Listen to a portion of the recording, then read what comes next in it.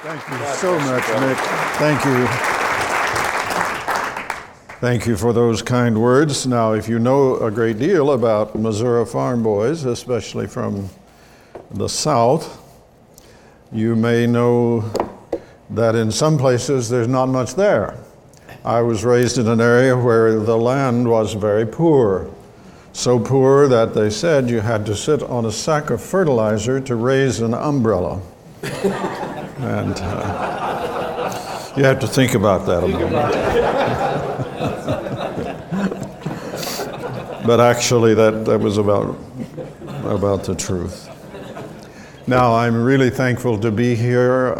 Talbot is taking on a very serious and important issue that has deep theological issues involved in it.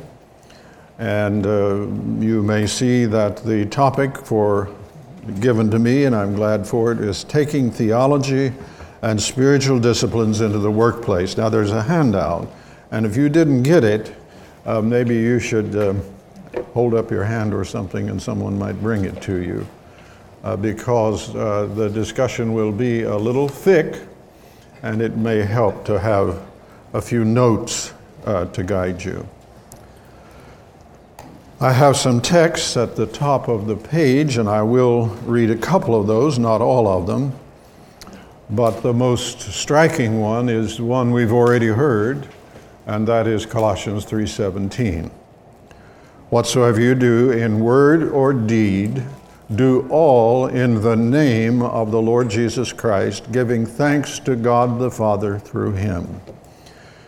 Now that text has got a lot in it, and we could spend our time just spelling that out, but the basic idea is very simple. Whatever you do in word and deed pretty well covers it, doesn't it? There's not a lot left out. And so the song about having Jesus and take everything else, you see, that verse is a way of saying how that works. Because how that works is not just having lovely states of mind. Lovely states of mind are fine, but it's an action verse. It's saying, do everything you do in the name. Now, the name is kind of like power of attorney. To act in the name of Jesus means to do it on his behalf and from his resources. And that's how you can spend your time with him, and he will be personally present to guide you. The remainder of Colossians 3:17 is also extremely important for our understanding. Paul goes ahead to give advice to wives and children and fathers, and then in verse 22 of chapter 3 he says, "Slaves, in all things obey those who are your masters on earth, not with external service," and the lovely old word there is eye service, serving eyes, "as those who merely please men, but with sincerity of heart, fearing the Lord. Whatever you do, do your work heartily, from your soul, as from the Lord, rather than for men, as for the Lord, rather than for men, knowing from the Lord you shall receive the reward of the inheritance. It is the Lord Christ whom we serve." And that transforms everything. And as we do that, I'll just look at Romans 5:17 of the remaining verses there. And this is talking about the contrast in life when sin reigns and when grace reigns. And verse 17 says, "For if by the transgression of the one death reigned through the one, much more those who receive the abundance of grace and the gift of righteousness will reign in life through the one, Jesus Christ." Now, I don't know what you think about reigning, but it's worth thinking about, because not a lot of people think they're reigning in life. Reigning means to have supreme supervision over what is going on. To reign is to have things at your disposal and your actions, and to be able in your life to have things that are going your way. Now the trick here, of course, is this is under the abundance of grace, because you can't do that on your own. And the problem for human beings is they want to reign without God. They want to reign without grace. And it's simply a no-go from the start, because we're made to live under grace. Grace is God acting in your life to accomplish what you can't accomplish on your own. And I encourage you to think about that. Grace is God acting in your life. Is it unmerited favor? Yes, it's unmerited favor. But if all you know is it's unmerited favor, you don't know very much about grace. The unmerited favor takes the form of God acting in your life to accomplish what you can't accomplish on your own.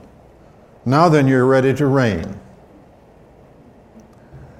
And of course, the forgiveness of sins will be a part of that. You'll no longer be under the dominion of the dead hand of the past, because you will be forgiven and given new life that leaves you free of the burden of guilt and failure. So now, with those verses in mind, and I'll just leave the rest of them that's on the page for you to think about. You probably are familiar with them already. Let's look at this topic, taking theology and spiritual disciplines into the workplace. And I'm going to divide that in good theological terminology under three headings. And the first is theology, and that's our understanding of God. And the second is anthropology, and that's our understanding of human beings. Who are we? What are we here for? And then soteriology, which is the understanding of salvation or deliverance. Now, let me say something just on that point now, and we will try to develop it better in the time we have. When you're thinking about whole life discipleship, your problem is likely to be what you take salvation to be. The greatest barrier to whole life discipleship in our world, the world of folks like you and me, is a theory of salvation that does not include it. Does that make any sense? Because if you have a theory of salvation that does not include discipleship, much less whole life discipleship, you may just decide to enjoy the ride to heaven and not worry about anything else. And we have a lot of people who have been preached a gospel, and they've accepted that gospel, and basically they have said, "Thank you, Jesus. I'll see you in heaven later. I must get on with my life." Right? And that's something to worry about, because the only issue is not will you make it in, but will you enjoy it if you do?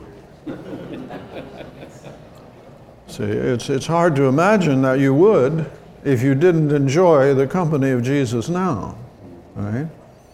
I heard someone say the other day that if you don't like worship, you better not go to heaven, because you're going to be in real trouble if you don't like worship. So our relationship to God requires an understanding that goes deep into life. And so let's just begin with a few words here about the theology. We are going to take our theology into the workplace. And the only question is, which theology are we going to take? An atheist has a theology. He has an understanding of God. And he takes that understanding into the workplace, and he winds up basically trying to be in the position of God. A deist, someone who says, well, there is a God, but he doesn't have anything to do with us, will take that theology into the workplace. And actually, you see many people who are practical deists. because if you observe them in their lives, they do not assume that God is living interactively with them in their lives. And a lot of our Christian teaching and religion has fed into that. Now then, the most devout disciple of Jesus will also take that theology into their workplace. And they will be constantly paying attention to Jesus and what Jesus wants. They'll be learning from him how to do what they do because they are his apprentice. A disciple of Jesus is someone who is apprenticed to Jesus to learn how to live in the kingdom of God like he does. We'll talk a little more about that in a moment. But that means that all of the tasks that I face in my work are tasks which I undertake with Jesus at my elbow. God is present in my life through Jesus the Son, and he is my teacher, and he is the one that I'm learning from constantly as I go through life. Now, how we think about God is the most important thing in our lives. And nearly all of the troubles that human beings get into, and I use the word nearly, I actually think all of them, come from thinking wrongly about God. The nature of God, his spiritual nature. When Moses was dealing with God in Exodus 3, he wants to know who he is. He says, if I'm going to go down in Egypt and do this thing you're telling me to do, I need to tell them who you are. And there's a phrase there that translators struggle with, and I think the right translation is the old standard one, where God says, I am that I am. Not I am who I am. Some translations put it that way, but even Popeye is who he is. You know, everyone is who they am. Whatever. What God is doing here is saying something extremely important about God and about God only. And that is, he is the only being that is totally independent of everything else. I am that I am. My being is predicated on my being and on nothing else. There isn't anything else in the universe like that. That's a primary feature of spirit, and God, as we know from John chapter 4, is spirit. And that means, among other things, as Jesus is explaining to the woman at the well, that means that God is not in a place. Or rather, he's in every place. And that there is no place where he is not. And so you don't have to worship in the mountain there in Samaria, as the Samaritans did, or you don't have to worship in Jerusalem. And actually, a location like that in Jerusalem wasn't particularly God's idea anyway, but he did it to help people out who needed to be able to think about him in a way that they could work with him. God's nature is love infinitely empowered, because this being is always set on doing what is good, and that's the character of love. You love something if you will what is good for it, right? You hear people say things like they love chocolate cake, but they don't. They want to eat it. That's not love, at least from the cake's point of view. You might imagine someone who loved chocolate cake and just took care of it and saw to it. That's not what people mean. So love is will to good, and someone has already mentioned how many times good shows up in Genesis 1, and it's a beautiful expression of what God is like. And this infinitely powerful love now is present where we are. It is God at work where we are. God at work in nature. God at work in history and in social processes. It's really important to remember when you hear people getting so upset about what's going on with the wars or the economy and all of that. It's okay. God is there. And people say things like, well, where was God when the Twin Towers went down? God was there. God is always there. And God is there in our personal life. The realities all around us are places where God is at work. It's really important to think this if you're going to go to take him into the workplace. And the first thing you want to do if you decide to take him is recognize that he's already there. God is already there, wherever there is. And it's so important to have the right idea of God. William Law says in one passage, think magnificently of God. And how we think about God. A.W. Tozer has these words, that our idea of God corresponds as nearly as possible to the true being of God is of immense importance to us. Compared with our actual thoughts about him, that's what matters. Our creedal statements are of little consequence. Our real idea of God may lie buried under the rubbish of conventional religious notions and may require an intelligent and vigorous search before it is finally unearthed and exposed for what it is. Only after an ordeal of painful self-probing are we likely to discover what we actually believe about God. And what you see people doing, professing Christians and others, what you see people doing is a real indication of their idea of God. And it's so important for us to understand that and take an idea of God with us that enables us to think magnificently of him so that we can bring him wherever we are, and our expectation will be that he will act with us. Waiting upon the Lord is a fundamental principle of human life. If we don't do it, we have to carry the burden. But they that wait upon the Lord will renew their strength, and they will mount up with wings as eagle. Now, I don't know where you work is. Where I work, I need that. And so I have to train myself to expect his action with me wherever I am, even in very discouraging times, or when it seems like I'm faced with an impossibility.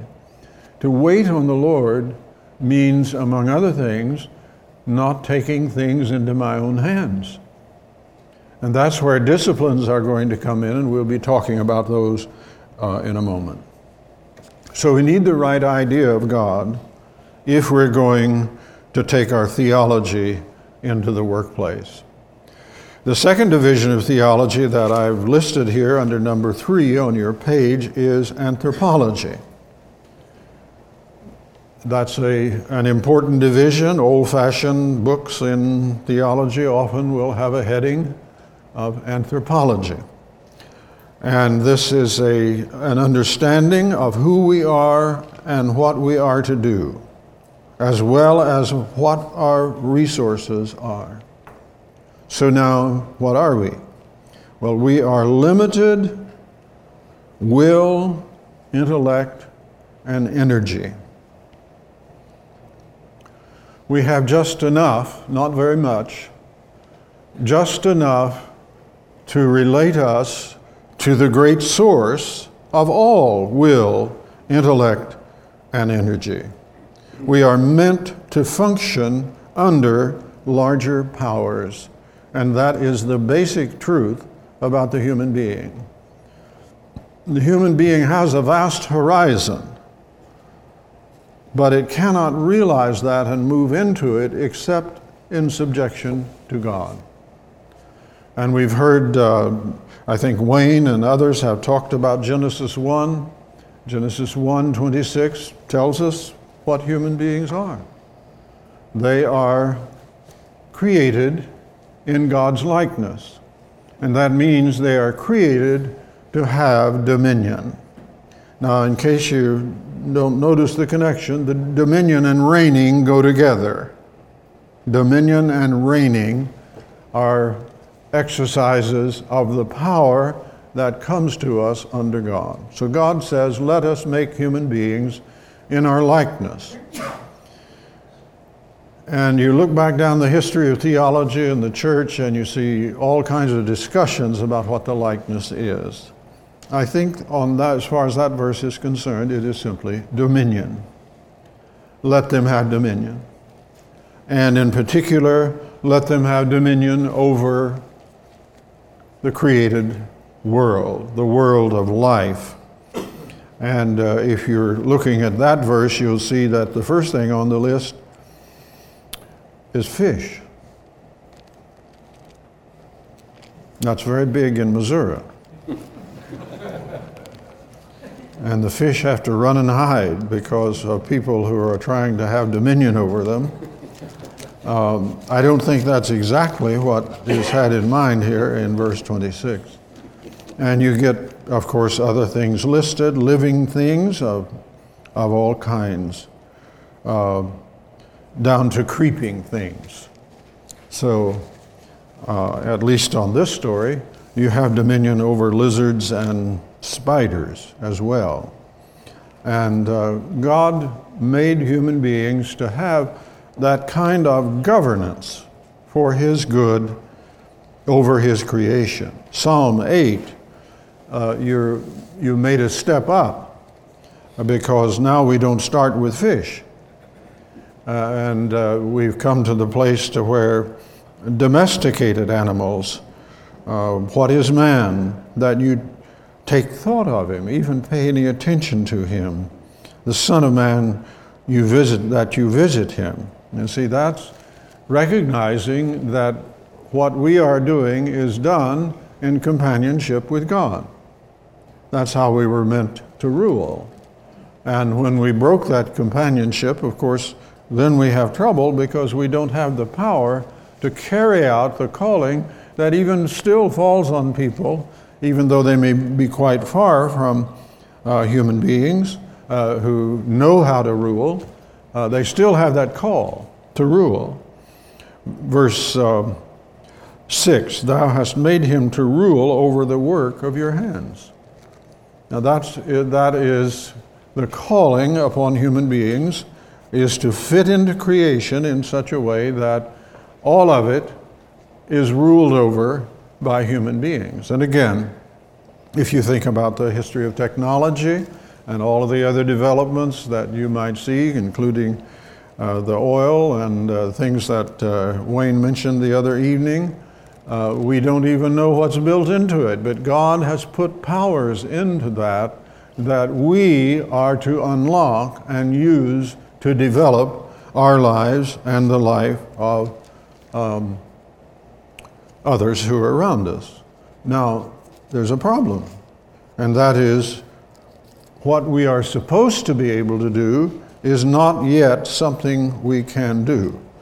And so I want to just call your attention to Hebrews chapter 2, verse 5. He did not subject to angels the world to come, concerning which we are speaking. And then he goes right back to quote Psalm 8. What is man that you remember him, or the Son of Man that you're concerned with him? You've made him a little lower than the angels. You have crowned him with glory and honor, and has appointed him over the work of your hands. See, that's dominion, that's reigning, that's what we're called to do. And when we go to work, whatever our field of work may be, our vocation or our occupation, what are we doing from the point of view of an appropriate anthropology? We are acting under God. We are exercising our kingdom under His kingdom. Every person has a kingdom or a queendom, as the case may be, and every person has that built into their personality. Your kingdom is the range of your effective will. It's what you have say over. And God has made us, all of us, to have a domain like that. And how far that extends depends on how it has developed. For example, your kingdom is extended greatly by credit cards. The range of your effective will, money, all of that is built into our kingdom. But of course, our main source of power is still our relationship to God. Human work is intended to be an extension of God's loving creativity. And we develop that through community in which there is division of labor. Human beings are made interdependent by their need to cooperate with others to fulfill the God-appointed dominion that they have been given. Now, the professions and the common good are things that come up in this heading. Professions are areas of occupation that require a special degree of preparation and a special opportunity to serve with others. Professions are always communal, they're not individualistic, and they fall under the guidance and direction of others in the profession. That's just a few of the things that go into the idea of a profession. A profession is a manifestation of God's purpose for human beings to have dominion. And that develops, for example, in the field of medicine or law or some of the other areas that are more recent vintage in human history. Ministry, law, and medicine are the three great classic professions. And that extends to other professions as human history develops. So this idea of your kingdom and my kingdom is built into our kingdom. And that's why the Lord taught us to pray, Our Father, which art in heaven. So my calling and my vocation that I carry out is carried out in community. And that community is meant to function under God. Now, when that connection is broken, then we lose our way.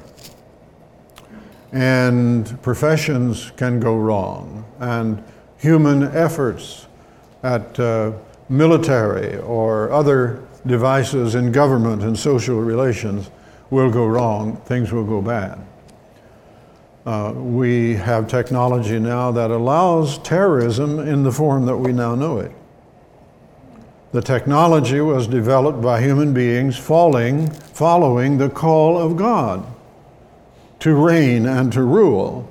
But when the connection with God is broken, then we devote it to blowing others up. And we're very good at that. What happened? The creativity and dominion that God appointed to us has not developed with the character of the people who are exercising that dominion. And because they cannot depend upon God, that connection is broken. They start depending on themselves and on working with one another to accomplish things that generally are harmful, and sometimes terribly so. So when you look around you in the world, you might think, where is God? Now, He has left that kind of space to us because of His purposes for us in making us as free human beings with responsibility for the kinds of persons that we become. Jacob, running from the results of his bad behavior, winds up in a ditch, sleeping with a stone as his pillow. And in the night he dreams, and he dreams of a connection between heaven and earth. Jacob's ladder, you'll remember. Jesus himself invokes that picture in describing what was going to happen as he restores the connection. You see the angels ascending and descending on the Son of Man. See, that's God's intention. And God is still here. He didn't leave. He hides himself from us because he's so big that if he didn't hide himself from us, we couldn't hide from him. And our project as fallen beings is to hide from God, to live on our own. And I've given you here those words of Jacob I find so striking from Genesis 28. Surely the Lord is in this place, and I did not know it. And that's the condition in which human beings find themselves. Surely the Lord was in this place, and I did not know it. Now, if you want to know God, he's available. And yet, this is a very tender sort of thing that may puzzle you sometimes. There's a passage in which Jesus explains why he uses parables. And he talks about how I speak in parables so that unless they should hear and be converted. Now, when you look at that, you think, well, doesn't he want them to be converted? Certainly he does, but they don't want to be converted. And what they want is something that God makes the provision for by, among other things, presenting the truth in such a way that if you don't want it, you won't get it. And that's why he says, be careful how you hear. To him that hath, more shall be given, and to him that hath not shall be taken away even what he has. All of that is to try to help us understand how gentle the approach of God to us in salvation is. So when we come to think about soteriology, we want to understand that it is an approach of God that gives us the opportunity to live in the kingdom with Jesus now, and that is the basic gospel. That is why Jesus, when he comes, his message is repent, for the kingdom of the heavens is available to you now. The Lord is near. That's repeated in Philippians 4. Let your moderation be known, or your gentleness be known of all men, because the Lord is at hand. Practically the same language as in Matthew 4:17. The Lord is at hand. Being saved is a matter of hearing the good news that Jesus is available with his kingdom, and it is now possible for anyone who wishes to come to him and trust him and learn his redemptive presence in all that we do. Faith in Christ means confidence that he is the one who is totally in charge. He is the maestro of the universe. And as you see the Gospels opening up, you see him coming in gentle forms, little baby, the son of the carpenter, and so on. And it's hard to discern. Why didn't Jesus come in a big Huey helicopter and land in the middle of Jerusalem and blow people away? Why didn't that happen? Because that does not accomplish the purposes of God for human beings. We are meant to freely accept him. Now, we can't do that without grace. I don't want to get off into that. Grace is required, but that doesn't eliminate freedom.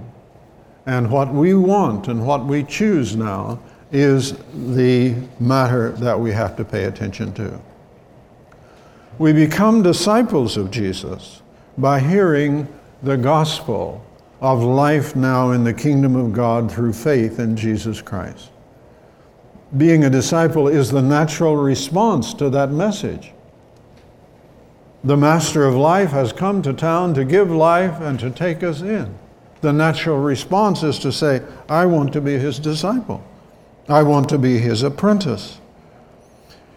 And one of the deepest things I believe we need to ask ourselves in dealing with the topic of this conference and the concerns of Talbot in bringing this conference together in the Kern family is, are we preaching a gospel that has a natural tendency to produce disciples? I'm going to say that again because that is really the heart of the matter. Are we preaching a gospel that has a natural tendency to produce disciples? Or do we simply preach a gospel that generates consumers of religious goods and services?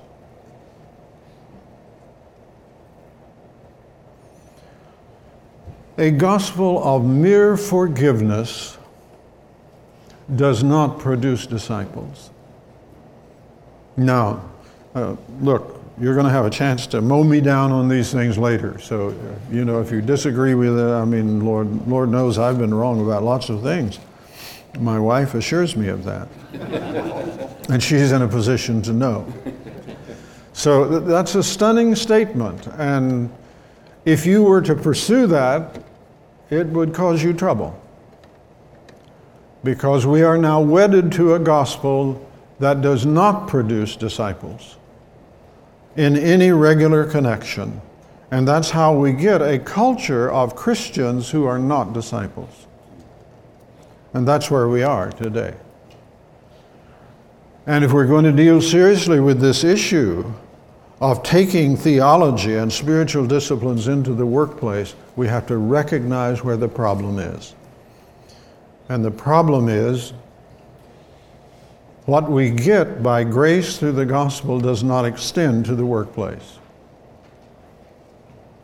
There's no conceptual connection between being saved, as that is commonly understood, and taking our workplace for Christ.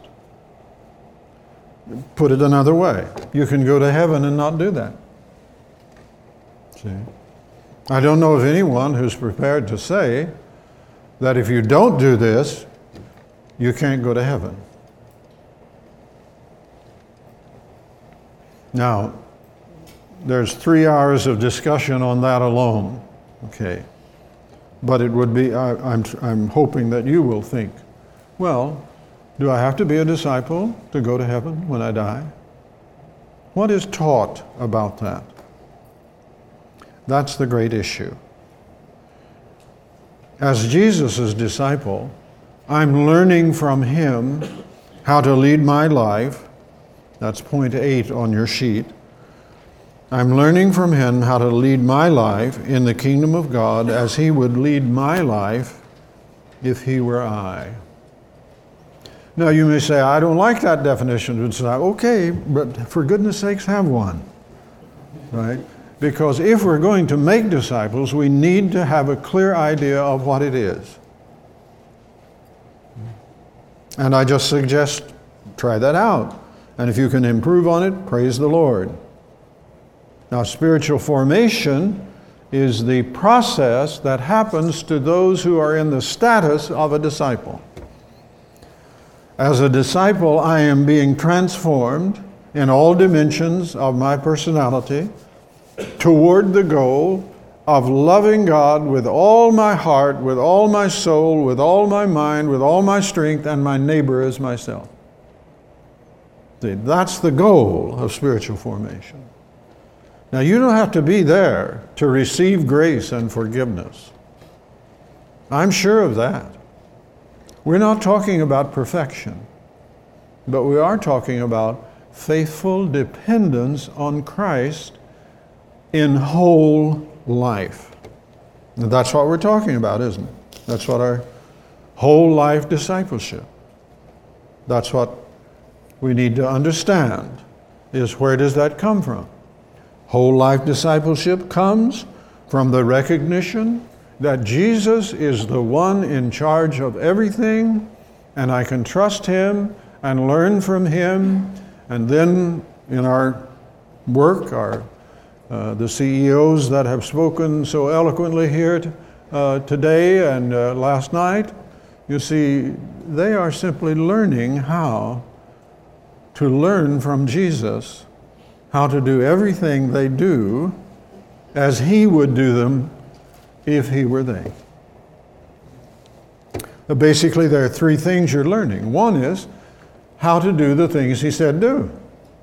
So we have all the lists of things, both in the Gospels and in the Old Testament. Even the Ten Commandments, I'll tell you, the Ten Commandments are really good. If you just try to do them, you'll wind up trusting God for sure, because you're sure going to be in trouble with men. And God will come to your aid. Because you see, on this point, we're not trying just to do the Ten Commandments or what Jesus said. We're trying to become the kind of people who would routinely and easily do them. See?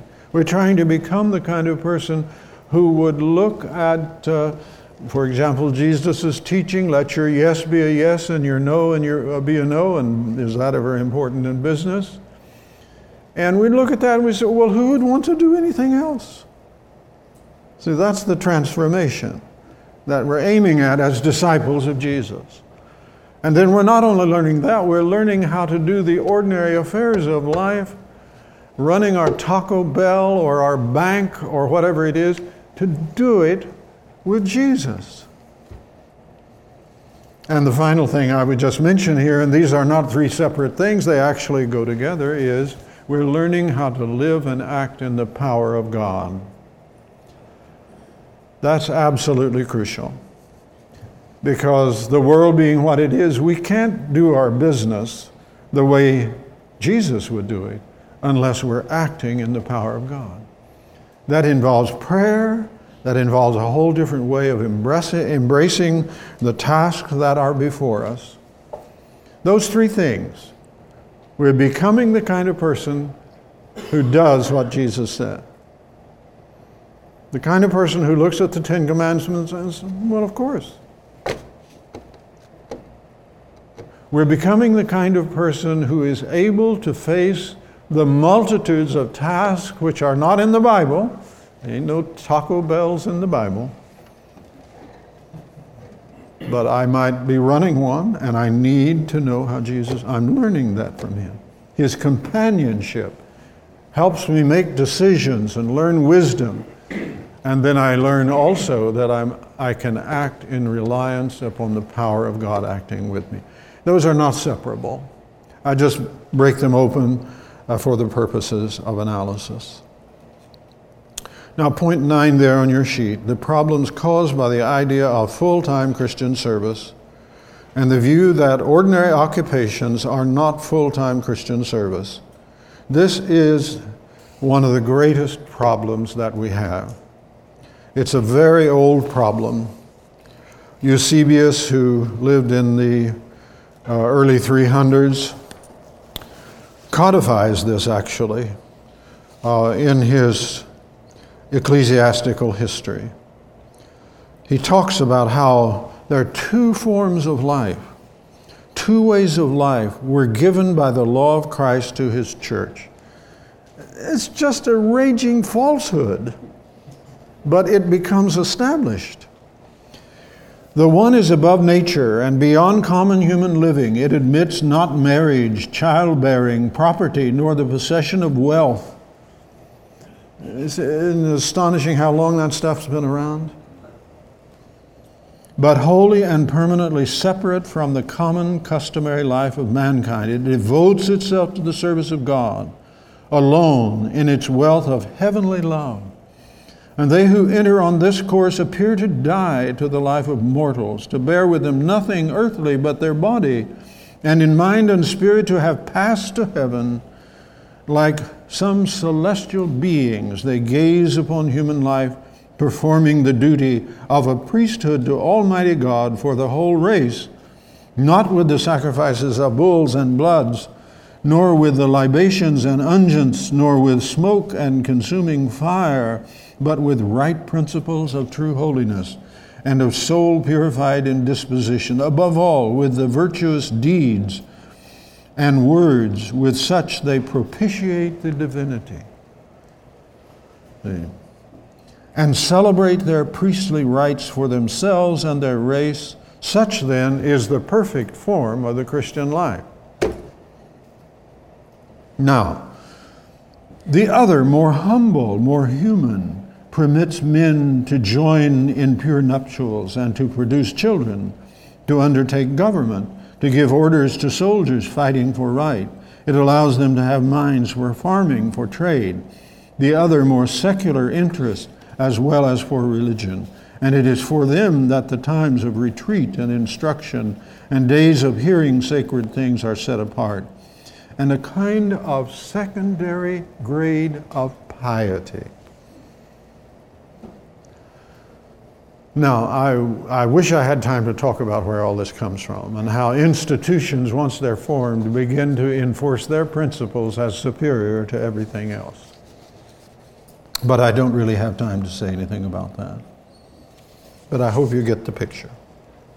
Now, Luther and his idea of the priesthood of believers was entirely different. And actually, I think it's not well understood today. Because when I listen to many people talk, I think they mean that Luther was saying that ordinary people could do anything the priests can do. I think that's a terrible mistake in reading him. Rather, what he was saying was, in the ordinary duties of ordinary people, they are priests. And I've given you here some of his best examples are the plowboy and the milkmaid. That was about, as humble an occupation as you could get. So we really need to understand and set aside this idea that there are two different categories. And that is enforced in our time by the idea that preachers and teachers are in charge of salvation. And so they are more important and uniquely placed before God. And since that is so important, no, it is important, I'm not questioning that in the least, then the people who are in charge of that are the ones that have a special place before God, and the other occupations do not. Well, just quickly, disciplines are for disciples. Here's a very interesting thing about human beings. They get to determine very largely the person they become. And God has put discipline in ordinary human life to allow people to achieve things that otherwise will simply go by them. We are able to improve our condition both in the realm of nature alone, like weightlifting. If you do discipline with weightlifting, you will be able to lift weights you couldn't otherwise lift. You will become perhaps a champion weightlifter. Now, whether or not you do that is up to you, within broad limits at least. If you wish to be a musician, you can, but only through discipline.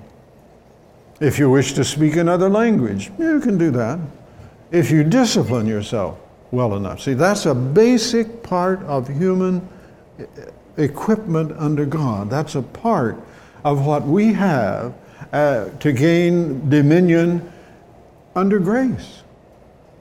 Grace will not impose itself, but it's available to those who will open themselves to it. I realize I'm hitting theology there. Forgive me. Maybe we can come back to it later if there are questions. Human beings are given disciplines by God. They are a part of the good news. And if we don't teach them, we are depriving people of what they can be in the kingdom of God. And that above all applies to whole life, everything that we do. Disciplines are activities in my power that allow me to do what I cannot do by direct effort. So now in the place of work and vocation, there are all sorts of stuff coming at us. There are many temptations and many trials. How will we deal with them? Well, that depends on how we have disciplined ourselves. God has given us ways of transforming ourselves in such a way that we can stand and do what we intend under God to do, no matter what the forces against us are. There's not a single thing that Jesus teaches us to do that we cannot do if we will discipline ourselves under grace.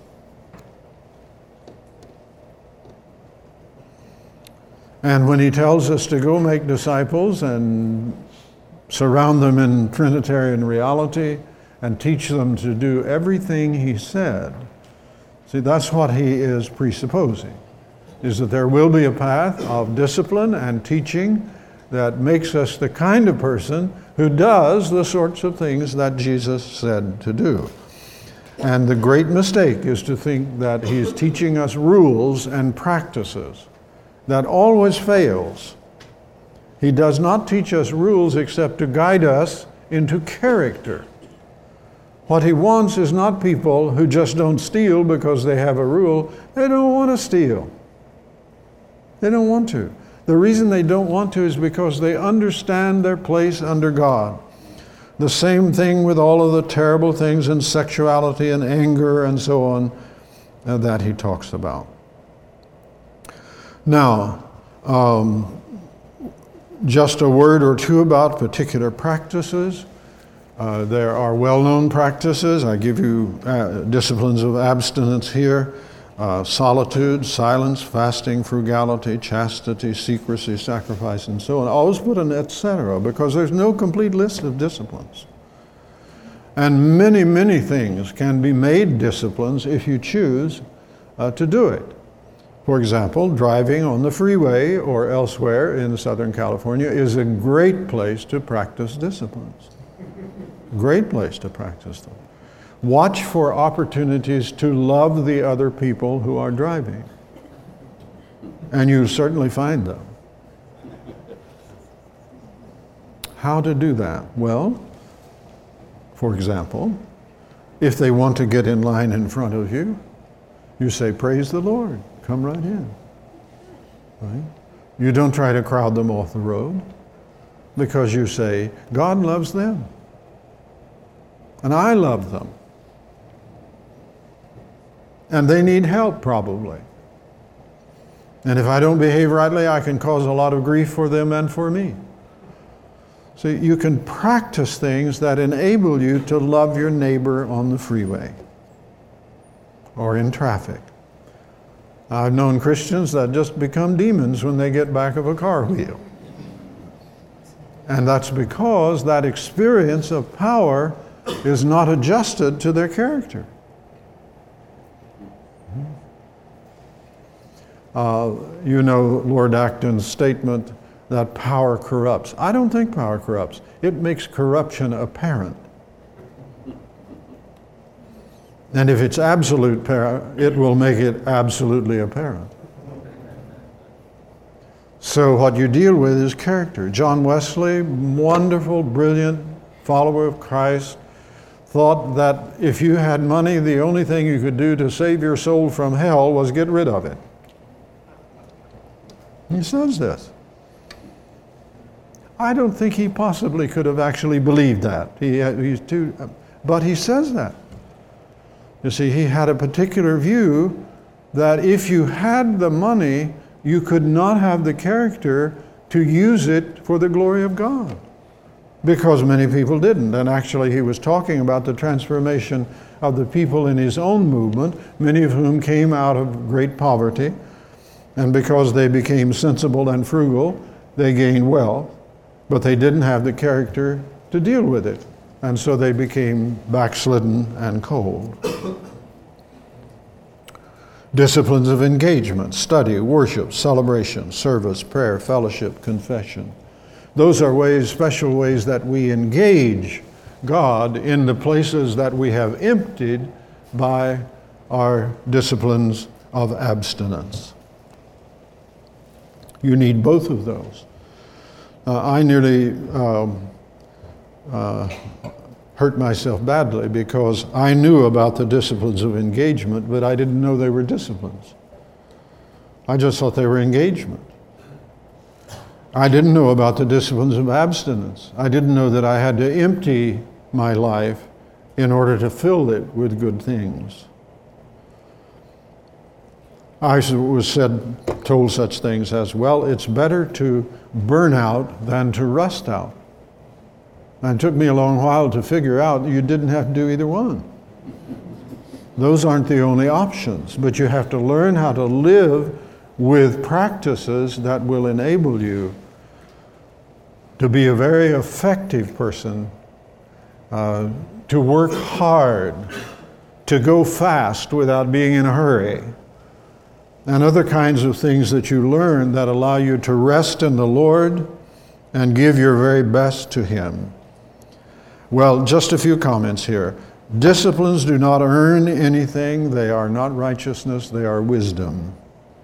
They help us to live righteously in God's power and under His direction. The good Wesleyan term is means of grace, and that's what they are. They enable us to receive grace and to empower our lives with the presence of God in such a way that we can live to the glory of God. Wesley wrote a letter to a friend, I think he was 70 years old, and he says, I am always in haste, but I'm never in a hurry. Haste and hurry are different things. Haste, for example, doesn't have a tinge of guilt to it. But if you think about hurry, you realize it's always tinged with guilt. And if you are able to trust God, that drops off. And you can work and accomplish just as much without hurry. Let me just jump to 16 here. Spiritual disciplines enable us to weave the presence of God throughout the texture of our lives and carry out our work and our play in the name of the Lord Jesus, giving thanks through Him to God the Father. It enables us to do that. And we can reflect on questions like, for example, if the Christians that were involved in the Enron failure were disciples of Jesus, would there have been an Enron failure? Think about the blowout at the platform down in the Gulf of Mexico. Ask yourself, if this was something that was being supervised by fully functioning disciples of Jesus, would it have happened? Well, I don't know all the details, but from what I do know, I think it wouldn't have. And you watch the disasters that make it into the news and ask yourself the question, where were the disciples? Usually there were Christians, but they didn't associate discipleship with salvation and didn't associate discipleship with their work. Now, I don't know the details on all these things. I'm just suggesting that if you want to see the world go right, you take God into all of the vocations and all of the workplaces. So just the final 2 points here, just read them to you.